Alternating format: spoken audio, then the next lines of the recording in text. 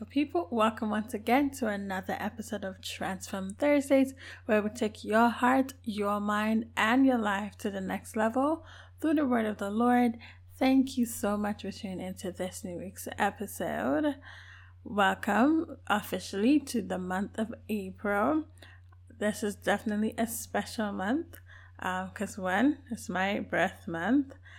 And I pray that in this new month, not just for myself, but for every one of you listening, that you will truly experience a greater dimension of God's presence in your life, in every area of your life, whether it's your finances, your marriages, your careers, your education, your work, whatever it may be, your businesses. I truly pray that God's presence, His omnipresence, should truly be experienced like never before in your lives, and the blessings of that presence and what that brings shall be manifested in various ways in Jesus' name. Amen. So as we walk in this month of April, kind of leaning into what I talked about last week about us having to choose God and be intentional in the second quarter of 2022, I wanted to, bring it to our attention the tactics and the ways that the enemy may want to be a hindrance and, bring obstacles to try and actually stop us from being intentional and from really choosing God and from walking in everything that God has for us and does desire for us. And what I wanted to bring to our attention is temptations. I think recognizing temptations is very important. I say this because we see that Jesus, who is our personal Lord and Savior, He Himself was tempted by the devil when He was here on the earth. So if Jesus was tempted by the devil, how much more us, And we have to recognize that we are not too big or too saved to be tempted. The Bible says that we will all face temptations, but we have to understand that we're not alone and that there is a way out of the temptations, which I will, bring back to us later on.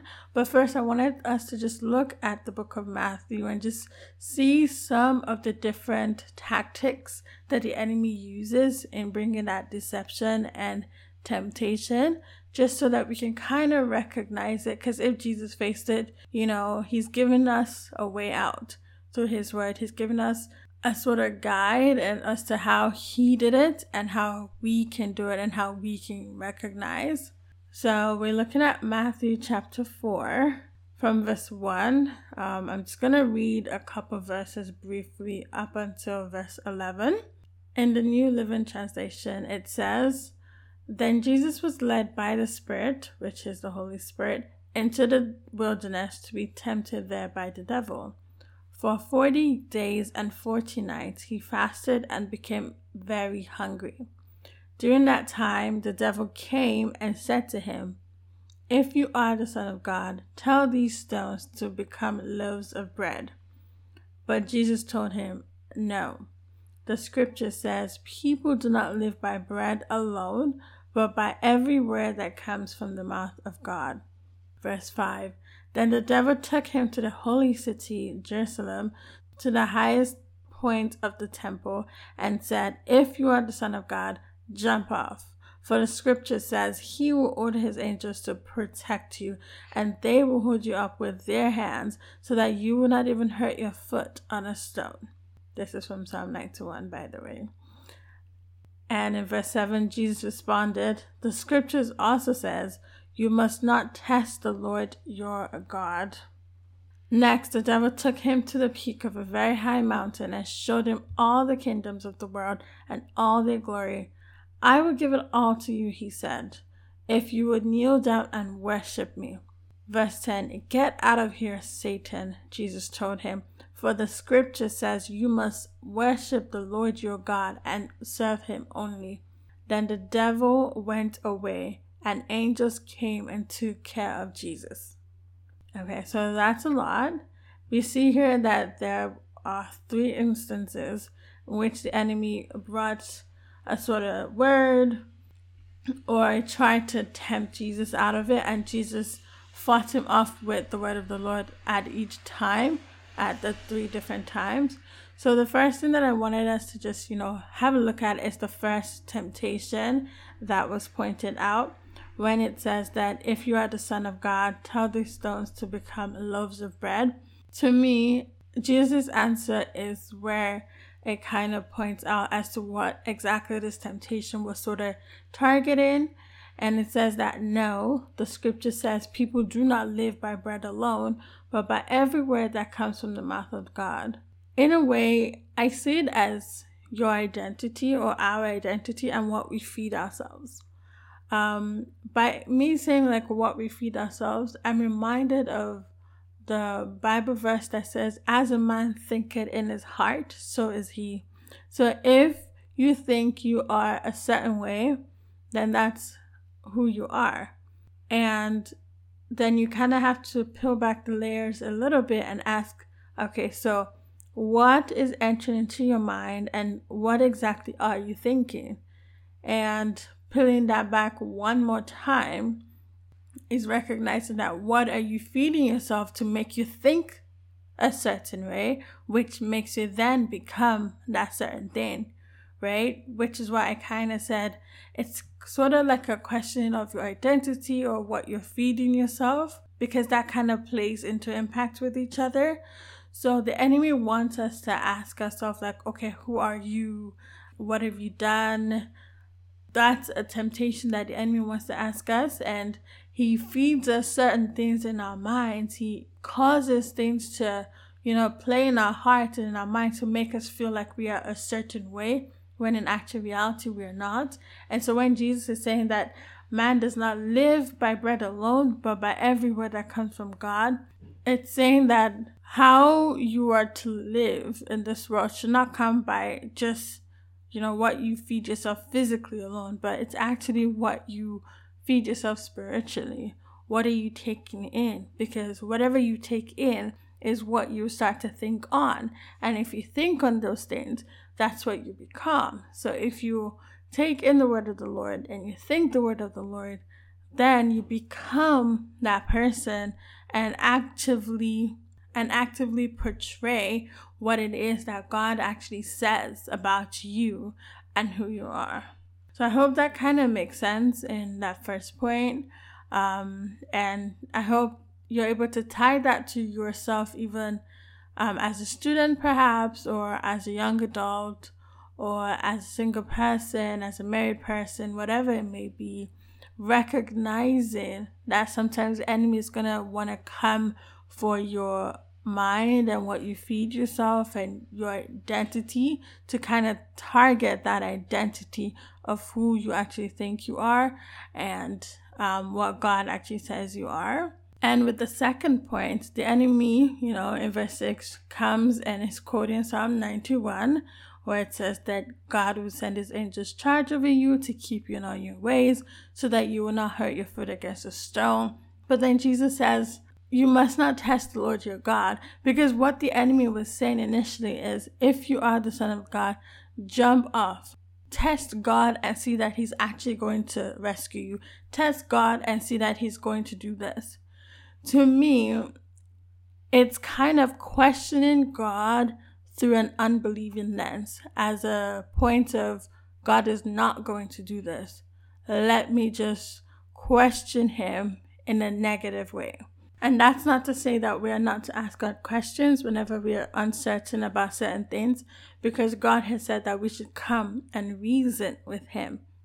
He said that he wants us to come and learn of him. He wants us to join with him and grow in knowledge and grow in understanding. So that can only come when you're reading God's word and you're asking him in faith, knowing that, okay, God, you have said this and I want to believe. So help me understand this certain aspect that I am not quite seeing as I should.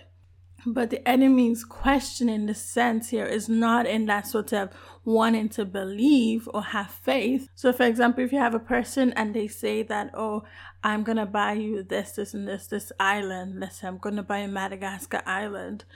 And you're looking at them, but you're really not really their friend, but you're a frenemy, which is a friend/enemy.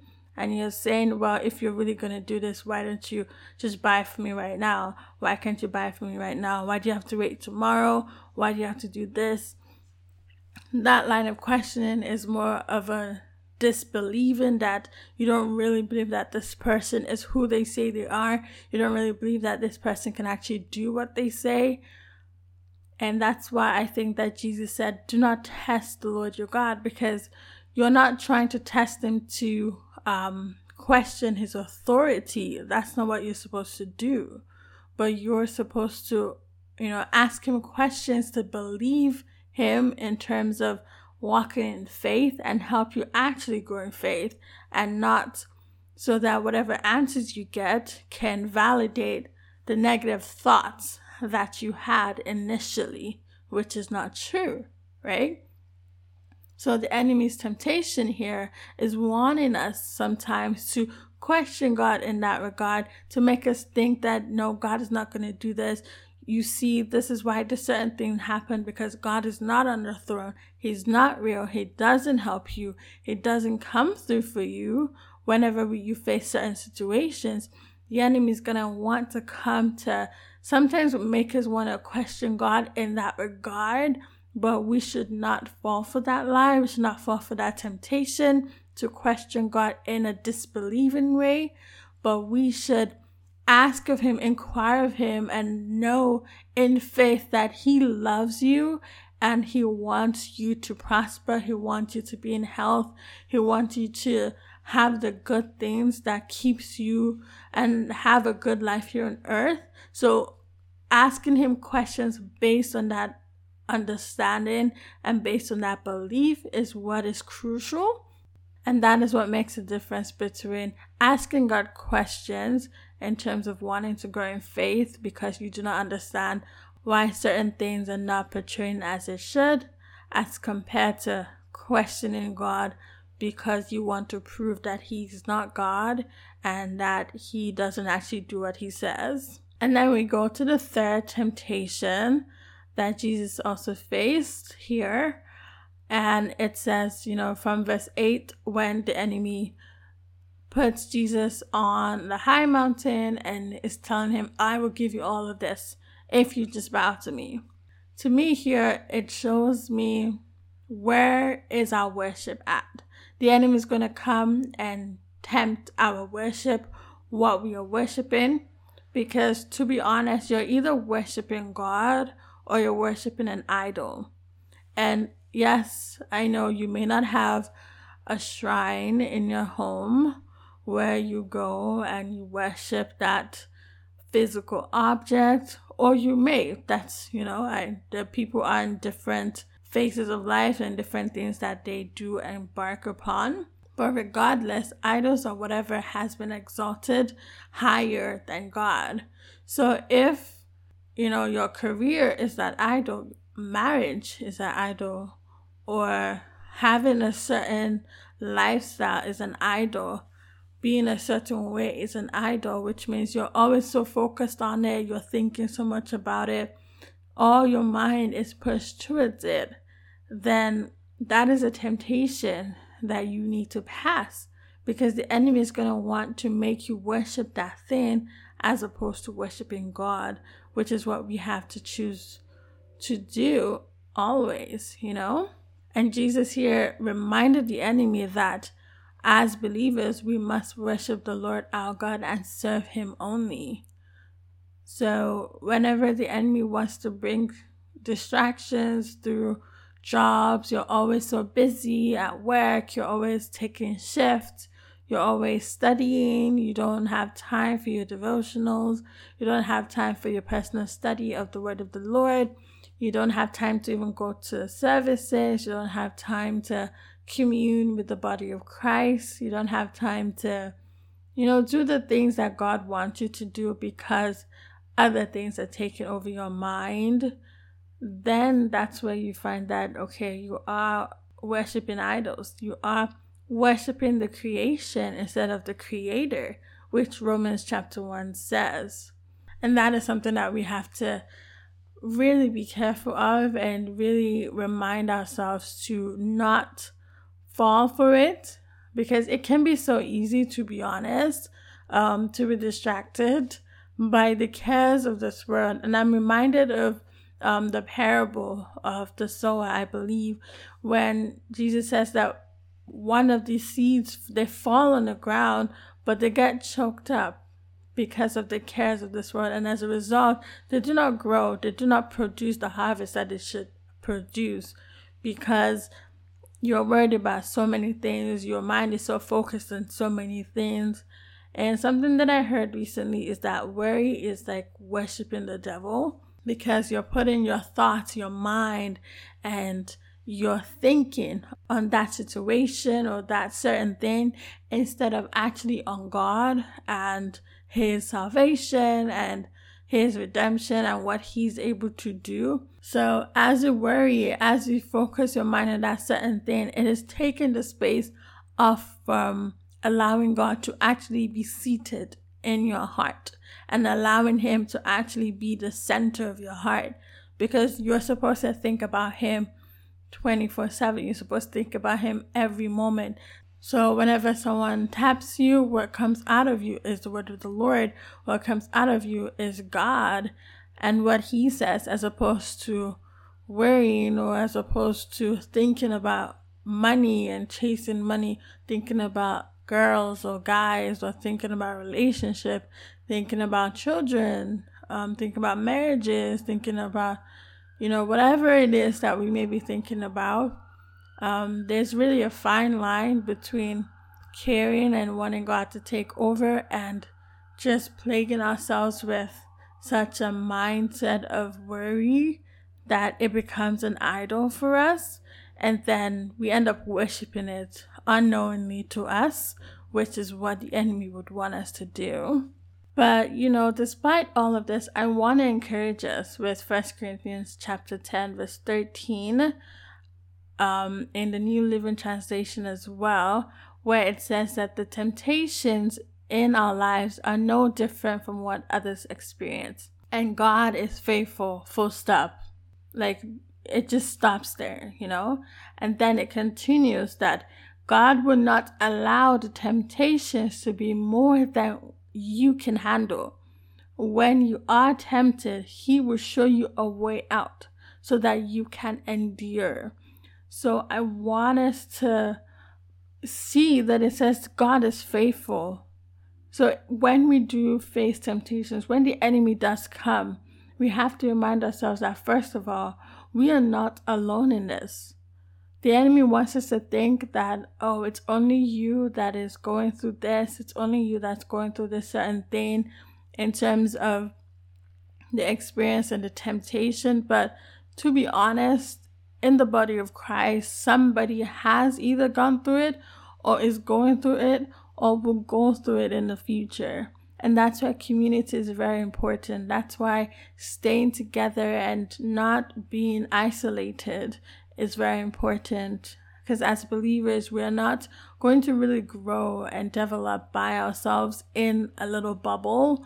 We have to embrace the community of the body of Christ. We have to embrace that growth that comes from, being exposed to people like that and learning from them and allowing iron to sharpen iron. And I really like the part where it says that God is faithful, because it just reminds me that God sees you and He has made a way out. I really love that part too as well, because it says that He has made a way out already. It's just a matter of, okay, God, show me that way out. You just have to ask Him.